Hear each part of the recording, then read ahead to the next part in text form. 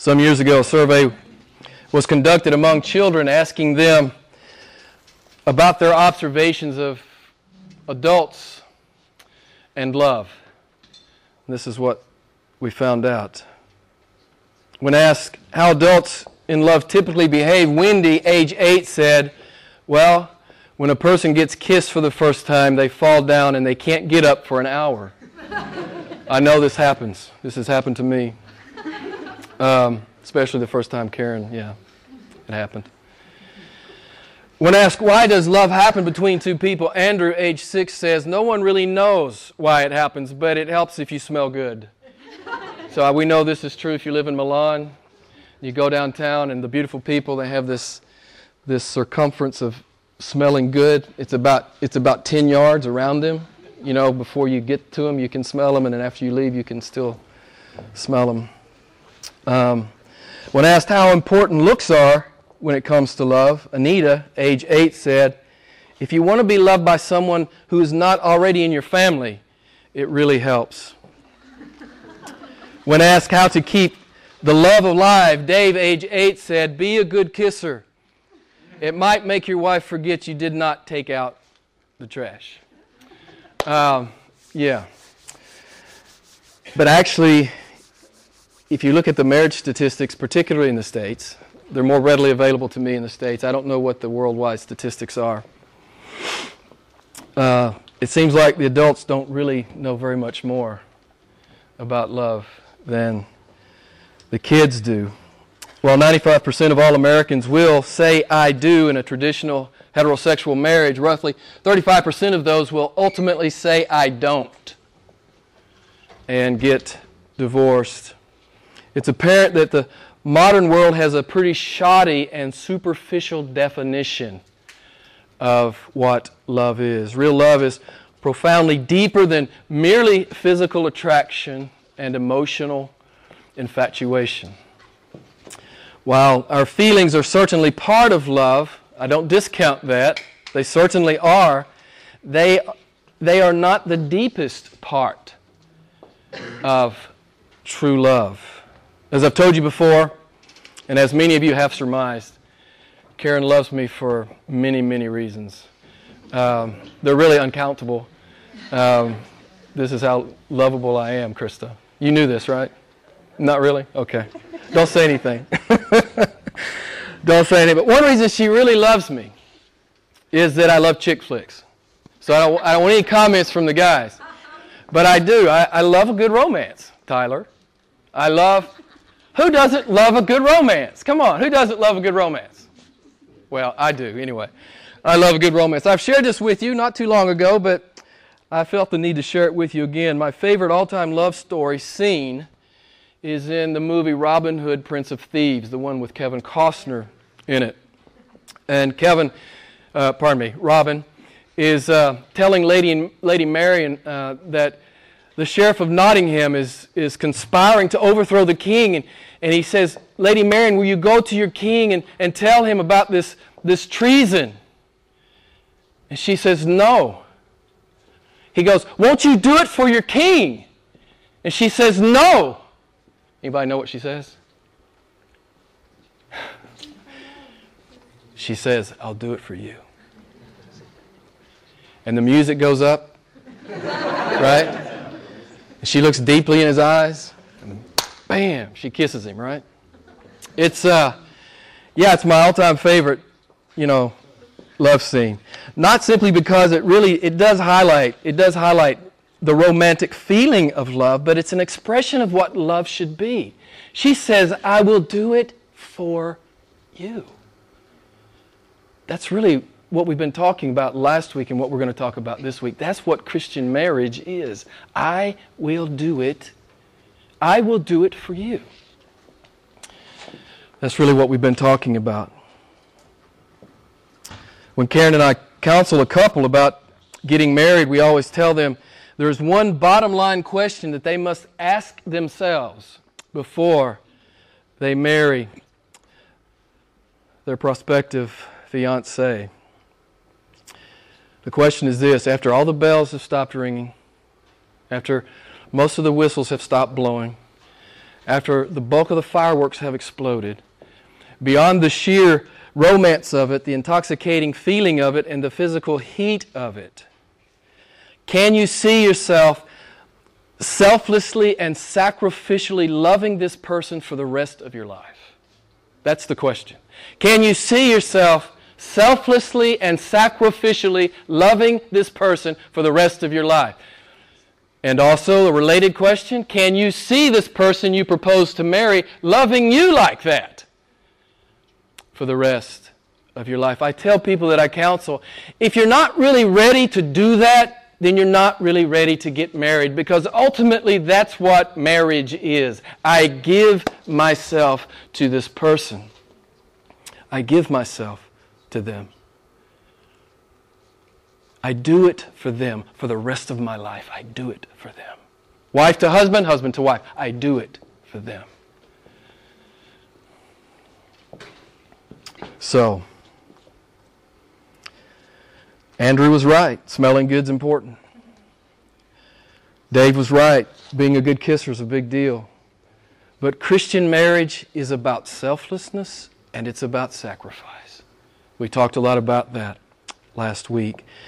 Christian marriage is an image. It is a metaphor. It is a parable of the beautiful mystery of the union between Jesus Christ and His bride, that being the church. Christian marriage is pregnant with divine purpose and divine meaning. As I told you last week, it's infinitely bigger than simply you and your potential spouse. It's bigger. If you call yourself a Christian, it's bigger. God means for it to be bigger. It's supposed to be a picture of Jesus and the church. Men, you are supposed to love your wives as Jesus has loved the church. And women, you are supposed to love your husbands as the church loves Christ. That's what it means. That's why I told you last week, I will not marry anyone I'm not convinced is a true believer. I will not do it. They can go to the state and get married, or find some less discriminating pastor. I must be convinced that both parties are converted and they are willing to come together and be that parable. Be that parable. Jesus Christ and His church. It's the most beautiful love story ever told. It's the sacred romance. The divine groom and His bride. The divine groom has come for her, selflessly and sacrificially giving himself up for her, and the bride has responded to him, giving herself away to him. This is Jesus and the church. This is Christian marriage. This is the sacred romance between God and His people. And Christian marriage is meant to image forth this beautiful reality to every unbeliever in your life. The unbeliever is supposed to watch you love your husband or love your wife and get some sense about how Jesus loves His church and how the church loves Him. That's really the essence of Christian marriage. Ephesians 5, you know the great text, 23 to 25. For the husband is the head of the wife, as Christ also is the head of the church, He Himself being the Savior of the body. But as the church is subject to Christ, so also the wives ought to be to their husbands in everything. Husbands, love your wives, just as Christ also loved the church and gave Himself up for her. Christian marriage, it's a vulnerable, intimate, risk-taking kind of love. You know, it's not this stupid stuff that is played up in the media. It's an absolute, unqualified, unbreakable, 100% never look back commitment to my husband and or to my wife. This is what Christian marriage is. You know, like how Jesus has loved you, and like, oh, how you have loved Him. That's it. That's the picture. That's the parable. That's the image of Christian marriage. That's what's at stake in the marriage. That the world sees this beautiful picture of Jesus Christ and His church. Last week we saw from the context of 1 Peter chapters 2 and 3 and from the original Greek language that God has given an unequivocal call to Christian wives. 1 Peter 3:1, you guys know what it says. Let me just interject. If you weren't here last week, it would be good if you're interested in this topic, and I hope you are if you call yourself a Christian. It would be good to go out on the podcast site and download that sermon because it really sets the stage for this sermon. So, if you feel like you're a little bit lost tonight, go out and download the sermon and listen to it. But last week we saw God's crystal clear call to Christian wives. Verse 1, be submissive to your own husbands. We talked about the manufactured controversy about this in what is called the Christian church today. We won't go into that again. I do want to share with you one more time John Piper's definition of submission. Submission is the divine calling of a wife to honor and affirm her husband's leadership. It's her disposition to follow her husband's authority and inclination to yield to that authority. As we discussed last week, some have sought to reinterpret this, although I don't think you can do it with any intellectual integrity. If you're going to actually stay on what the Scripture says, the Scripture is clear. God has been clear and God has said it repeatedly. Wives are to submit to their husbands. We talked about it a lot last week. We have our verse before us, 1 Peter chapter 3, 1 through 5. There's Ephesians 5, 22 to 24. There's Colossians 3, 18. There's Titus 2, 3 through 5. And as we learned last week, even if the wife is married to an unbeliever, she is to submit to the unbelieving husband. Does anybody remember why? Pardon me? A testimony. A testimony. Evangelism. It's about evangelism. We saw it in the text last week. It's about evangelism, that he might, because of your beautiful, holy behavior, he might be won without a word, as they observe your chaste and respectful behavior. Chaste, I looked it up. It means to be pure, to be modest, to be clean. I looked up the Greek word translated respectful. It means to be deferential and in the right way, to be reverential. This is God's plan for the evangelization of your unbelieving husband, Christian wife. If you are married to an unbeliever, this is God's plan. This is God's plan. Your husband is your ministry. Your husband is your call. If you find yourself in that situation, in the providence of God, this is your call. And of course, we had the parenthetical comment last week, don't you dare marry an unbeliever. Don't you do it. We understand that this sometimes occurs by mistake. But we understand God's word to us. We are not to marry an unbeliever. And I don't have time to redevelop that. But as Eugene Peterson says, Christian wife, live your life of holy beauty before your unbelieving husband. Who knows but that he might be converted. That brings us to verses 3 and 4. Let not your adornment be merely external, braiding the hair and wearing gold jewelry or putting on dresses, but let it be the hidden person of the heart, with the imperishable quality of a gentle and quiet spirit, which is precious in the sight of God. God says effectually the same thing over in 1 Timothy 2, 9 and 10. Let me read it to you. Likewise, I want women to adorn themselves with proper clothing, modestly and discreetly, not with braided hair and gold or pearls or costly garments, but rather by means of good works. This is your adornment, Christian women, good works, as it is proper for a woman making a claim to godliness. God says to His married daughters, it's not about how pretty you are on the outside, it's about how beautiful you are on the inside. I know the culture sends a different message, but this is the message of God.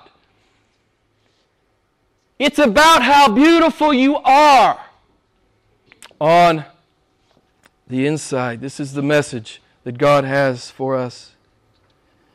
It's not about trendy hairstyles, stylish clothes, well-matched accessories, although that's always nice. Fashionable jewelry and a nice tan. You can buy all that stuff. All that stuff's for sale. God says, I'm talking about stuff you cannot buy. I'm talking about stuff that if you had all the money in the world, you couldn't buy it. God says, I'm talking about the things I give to my daughters. It's a gift. I give it to my daughters. A regenerate heart. He turns that unregenerate heart into a regenerate heart. This is a gift of God. He gives you that quiet and gentle and sweet and submissive spirit. These are the gifts that He gives to His adopted daughters. God is not excluding the stuff you can buy, but He says, remember modesty and good taste. He says, don't be preoccupied with that. Be preoccupied with your heart before God. Women, be preoccupied with that. Not the outward stuff. I mean, yeah, we want you to, look good. Of course, that's good. It's good to look good. It's good to look nice. But it's godly to be nice on the inside. And this is what God is saying to Christian women in this text. God says, be preoccupied with the fruit of my Spirit, love, joy, peace, patience, kindness, goodness, faithfulness, gentleness, and self-control. He says, this is precious to me. The gifts He gives, He wants to see you employ them. He's given you these gifts. If you're born again, you have these gifts. Let these gifts be your adornment, beloved. Yes, comb your hair, of course. We want you to comb your hair. I'd comb mine if I had any. Spirituality is not to be confused with sloppiness, right? But God calls us to something bigger, something deeper, something more profound. He calls us to adorn, particularly the women themselves, in good works. As I read 1 Peter 3, verses 5 and 6, I want you to listen for the necessary and indispensable foundation a woman must have if she's going to obey God regarding submission to her husband. Okay? I want you to listen. I want you to tell me. This is a test. So, we'll see how good you do. I want to know the necessary and indispensable foundation that a woman must have if she is going to actually do the word in this regard. Verse 5, 1 Peter chapter 3. For in this way, in former times, the holy women also, who hoped in God, used to adorn themselves, being submissive to their own husbands. Thus Sarah obeyed Abraham, calling him Lord, and you have become her children if you do what is right without being frightened by any fear. So did you hear it? What is the foundation of marital submission for the Christian woman? Is it her own strength? Is it her fatalistic resignation? Is it her hope in her husband? Someone tell me what it is. It's her hope in God. Anytime God calls us to do a hard thing, and for a wife to submit to her husband in this culture, sometimes with a difficult husband, it can be a very hard thing. I understand that. I'm not making light of that. But anytime God calls us to do a hard thing, He says what? Look at me. That's what He always says. Look at me. And then do what I told you. You can do what I told you because I am who I am. Because I'm an awesome God, a sovereign God, an almighty God, a faithful God, an omniscient God. I know what happens tomorrow. I know you can submit to your husband. Because I am who I am. You can't do it, ladies. Nor husbands can you love your wife as you're called to love her. If you're not looking at God, not only can you not do it, you will not desire to do it, and you won't do it unless you're looking at God. And I love this. This is the best, in my view, one of the best parts of this sermon. Peter mentions Sarah and Abraham's wife, and no doubt he was a difficult man to submit to at times. Would you agree? Can you imagine the conversation? He came home one afternoon and said, God has spoken to me. We're moving. Pack it up. And Sarah says, well, where are we going? And Abraham says, I have no idea. But pack it up. We're leaving. Can you imagine, ladies, the questions? The questions that you would have. And the concerns you would have. How was Sarah able to do that? Someone tell me from the text. She hoped in God. It was much less about Abraham than it was about God. It was about God. Beloved, this is how, ladies, this is how you can be submissive to a difficult husband. Because it's really about God. That's how you do it. That's how you do it. You guys know the other accounts. There are two other accounts in Genesis where Abraham passes Sarah off as his sister because he's afraid. Now, can you imagine Sarah's view of this turn of events? Can you imagine? How is she able to submit to her husband in this scenario? Her God is God. That's how. Her God is sovereign. Her God will protect her. And God did protect her, didn't He? I don't want you to miss this, ladies. I don't want you to miss this. You can't do this. It's like we say so often, you can't do the Word of God unless you're looking at God. Unless you're so filled up with God, who He is and how awesome He is and how good He is. You can't do the Word of God. You won't do the Word of God. You'll shrink back every time. Every time it starts to get hard, you'll back off and say, no, I'm not going there. If you're looking in the mirror, you can't be a disciple if you're looking in the mirror. The only way you can be a disciple is if you're looking at God. And listen, this is discipleship for you ladies. This is discipleship. This is part of your ministry. So Sarah submitted to her husband. This was her adornment, her submission. And it pleased the Lord. She was using the gifts that He had given to her. And it was precious in the sight of God. It's not that hard, beloved. Just do what God says in the strength that He gives you. It's not that hard. I have so many people that I speak to down through the years in my ministry career, and it's like, Christianity's so hard. No, it's not hard. It's actually believing God and doing what God says. It's actually trusting God. It's what we see Sarah doing in both of these instances. She trusted the Lord. She hoped in God. It's what we've been talking about for the whole chapter here in chapter 2. How do Christians submit to corrupt human governments? How do we do it? Because we hope in a sovereign God. Amen? How do Christians submit to unjust earthly masters? How do we do it? Employees or someone else who has authority over you. How do we do it if you're an employee of an unjust master? How do we do it? We hope in God. And this is what the Lord is saying to wives who are married to us imperfect husbands. Hope in God. Hope in God is what we learned about Jesus Christ about 6 weeks ago. You remember when we hit 1 Peter 2:23.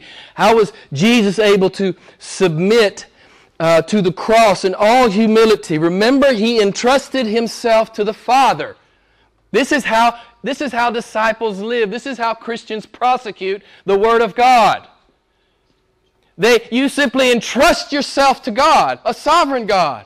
You obey Him. It looks hard. It looks impossible. It looks crazy. It looks wacky. But you obey Him because He's God. This is what he says. I'm going to do it. It makes no sense to me right now, but I'm going to do it. Why? Because I hope in him. I hope in this great God. Beloved, I tell you this all the time, but you have license. You have license. Not simply in your marriage, but in the world at large. Just believe God as big as you dare and never look back. Christian wife, submit to your husband because God is who he is. And did you notice there's no fear? Verse 6, no fear. Why is there no fear? Someone tell me. Why is there no fear? Again, God is God. I can trust God. I hope in God. There is no fear because he is my God. He will be with me in every disappointment, every offense, every pain, and every tear. Some of you who have lived a few years, you understand this truth. God is always there in the hard spot. He's never not there in the hard spot. Jesus Christ is so real, he is so present, he is so close, and he is so satisfying, I can submit to this very difficult man that I am married to. And at one time or another, and maybe there are many times, we can be quite difficult. I understand that. I do understand that.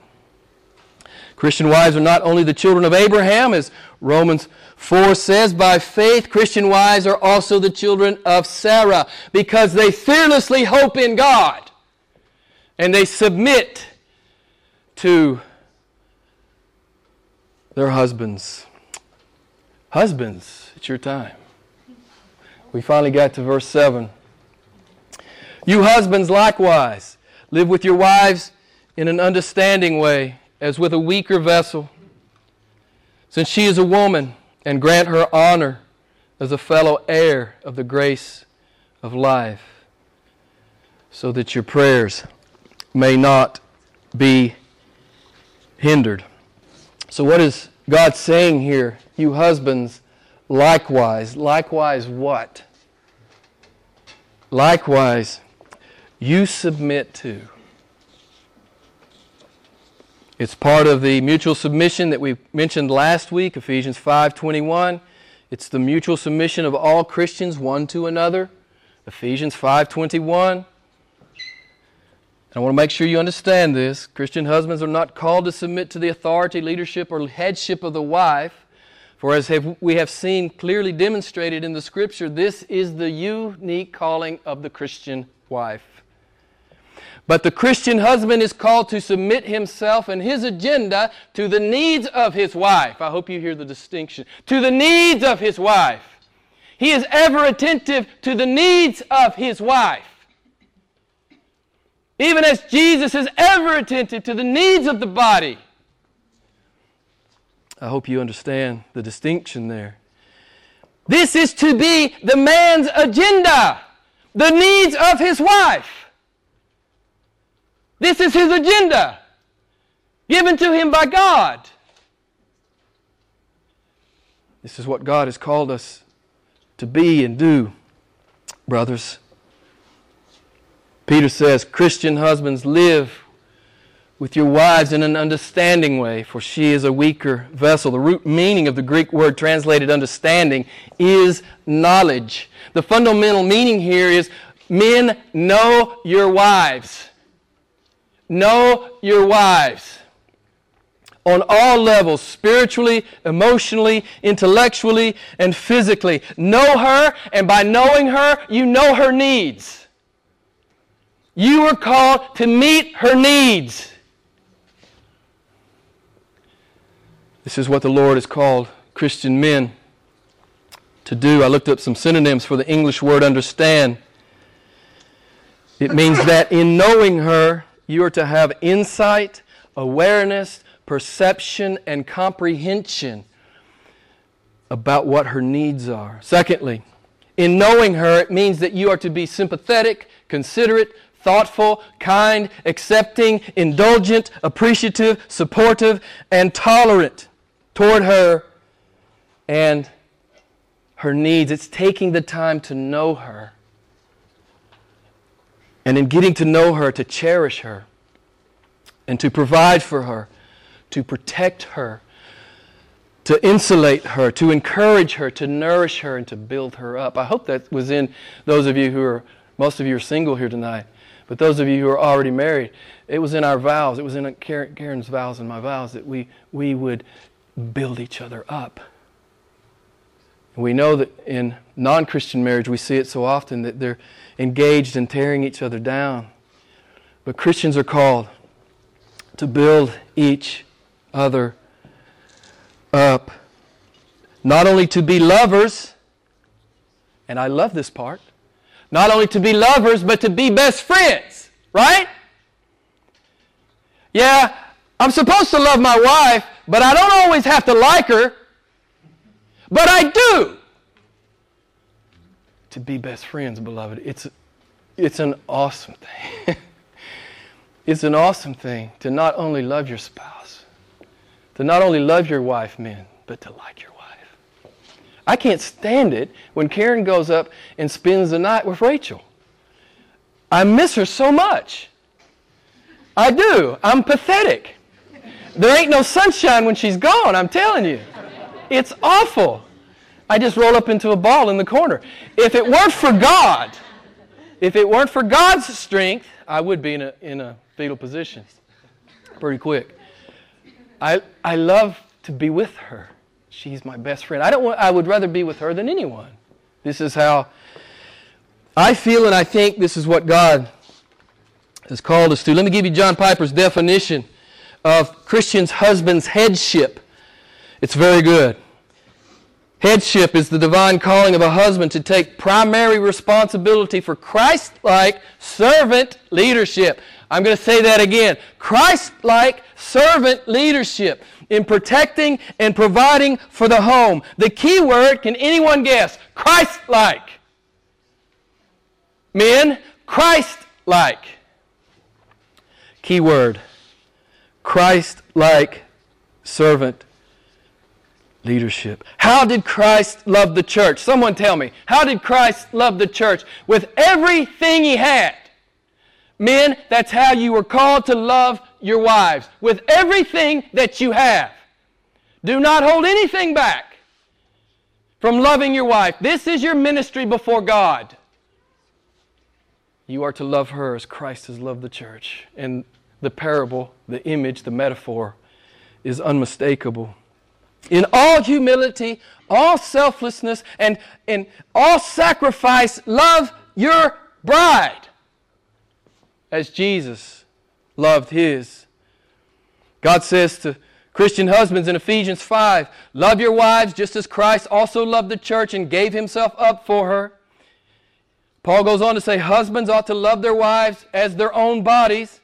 Paul goes on to say, husbands, love your wife even as yourself. Do you have any questions, men? That's pretty clear, right? Everything you have is hers. Every day it's hers.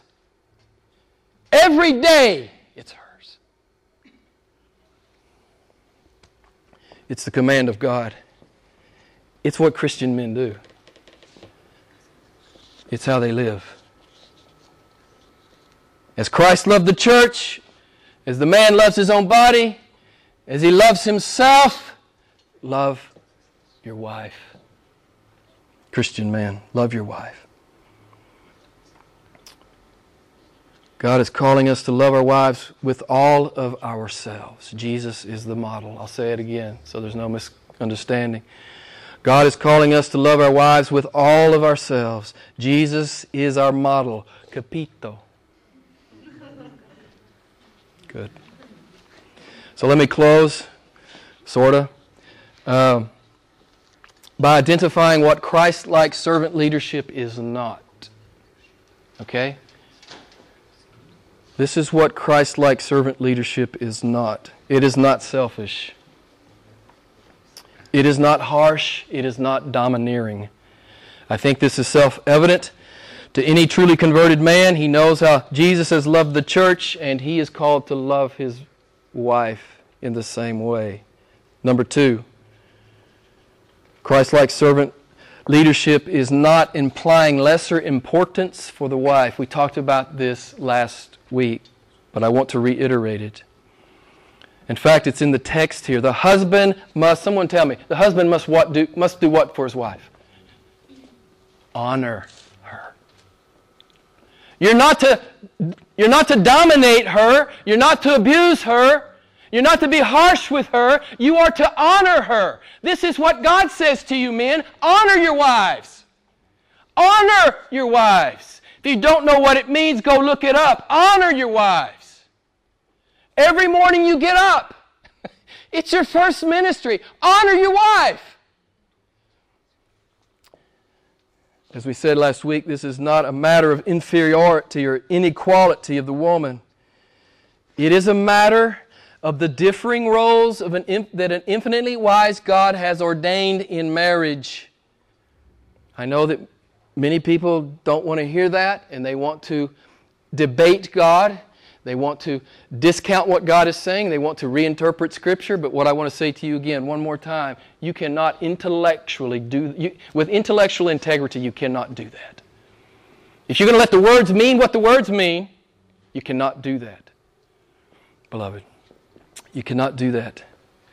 Number 3, Christ-like servant leadership is not, men, it is not optional.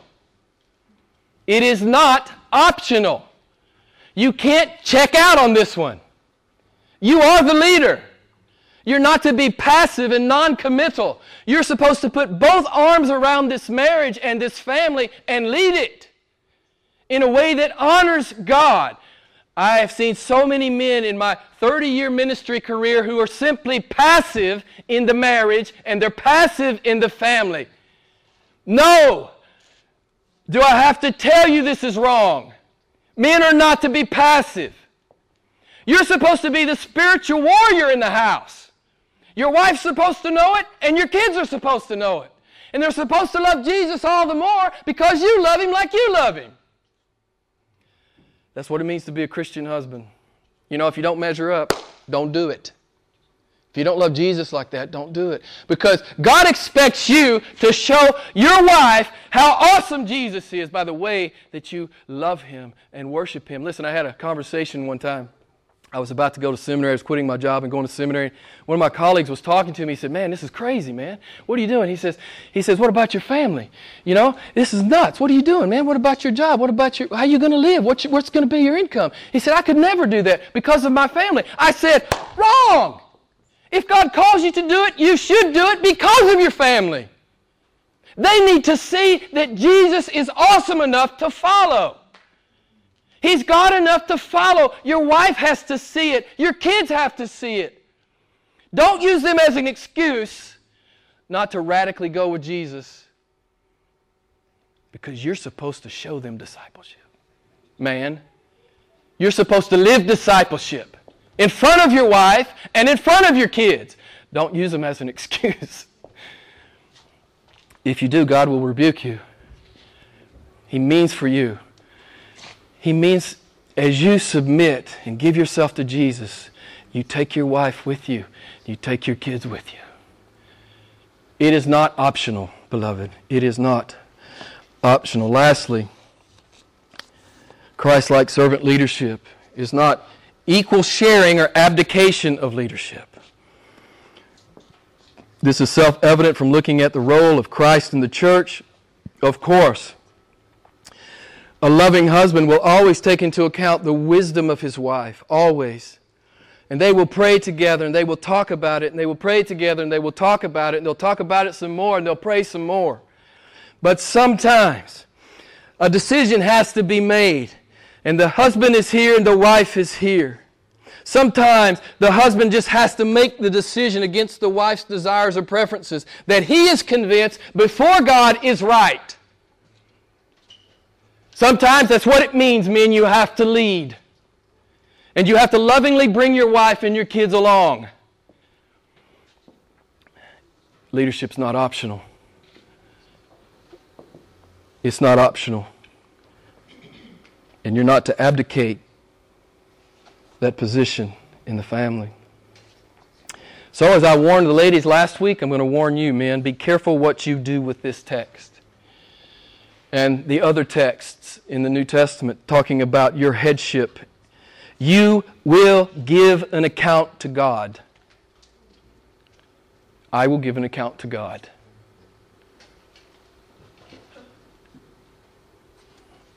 Do not abuse this exhortation for your own selfish advantage, and do not ignore it and become passive within your own home. Did you notice? Let me ask you, men, are your prayers being answered? It may be because you are not leading, loving, serving, and honoring your wife. Do you see the text? God says, men, I want you to do this.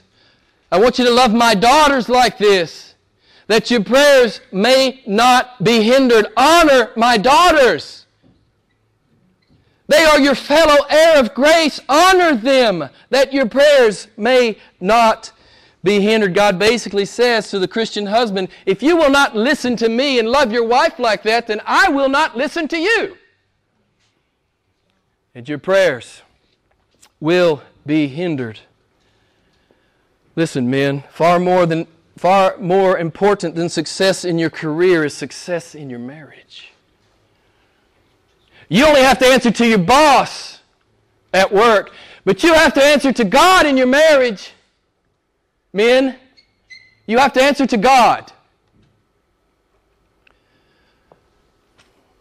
Your wife is your most important ministry. She is your most important ministry. You claim to be a disciple of Christ, love her. Love her. And give yourself to her.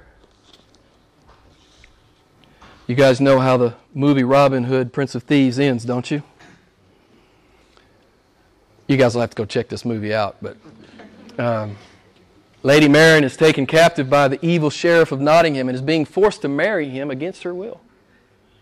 And Robin gets wind of this. Robin has himself catapulted over the castle wall. He fights through about a dozen of the king's soldiers. He grabs some banner and he jumps off the roof of the castle, and it swings him right through a window. And the sheriff of Nottingham is there, and he fights him to the death, and he kills the sheriff of Nottingham. You know what happens, right? Lady Marian and Robin, they fall together. And they kiss and they hug. And it's awesome. Right? And she says, you came for me. And he says, I'd die for you. You've heard this story before? Right? It's the plot line that Hollywood copies in almost every movie. The warrior shepherd God has come for his bride, and he has died for her. He has died for her. Men, that's how you're supposed to love your wives. I mean, you don't have to learn to shoot a bow and arrow or anything, but this is how we are called to love our wives. This beautiful, sacred romance of Jesus and his bride. It is a picture of Christian marriage. Christian husbands that are wholly in love with and devoted to their Christian wives. And Christian wives who are wholly in love with and submissive to their Christian husbands. You can disagree with me all you want. You can try to reinterpret this all you want. You can redefine your terms. You can play fast and loose with the Greek, but this is God's Word. This is the Word of God. This is what is at stake in Christian marriage. Ephesians 5:23 through 20. Ephesians 5:23 through 25. God commands, for the husband is the head of the wife, as Christ also is the head of the church. He himself being the Savior of the body. But as the church is subject to Christ, so also the wives ought to be to their husbands in everything.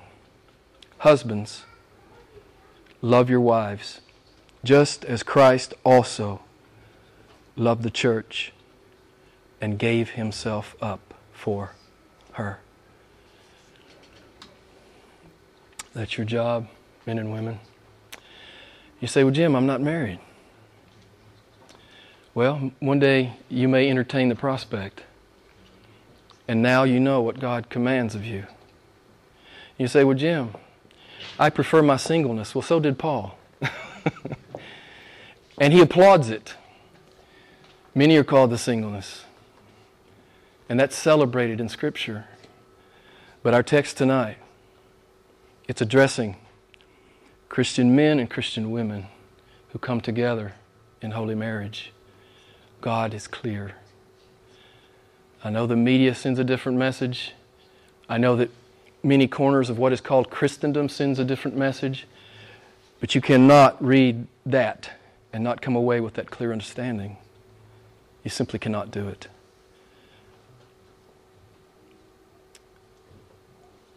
Let's pray together.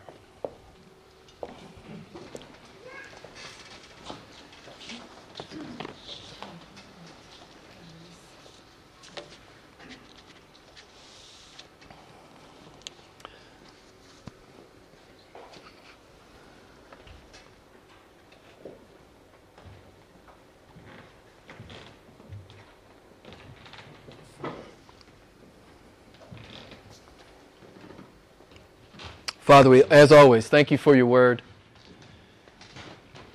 Lord, thank you that it's clear. It's not always easy, but it's clear. We thank you that really you leave us with no confusion on this matter. It looks big on both sides of the equation. It looks big to the men and to the women. How could we ever love our wives like you have loved us? And how could the wife ever love her husband as the church rightfully loves Jesus? It seems too big. But we understand that we can do these things in your power. We do these things in your power. We do these things because you're God. We do these things because you're the kind of God you are. We know that in obedience we will find joy. And in disobedience we will not find it. I pray for each wife here tonight, Lord. I pray that she would look at you and love you so much that she could submit to her very difficult husband. And I pray for each man here that we could look at you, Lord, and love our wives as you have modeled love. Sometimes to a very difficult woman. But Lord, thank you that you called us to this. Thank you that we are caught up in this great parable. I pray, Father, that we would live it out in such a way that you are honored and that unbelievers see the beauty and the power and the sufficiency of Jesus. We pray all this in His name. Amen.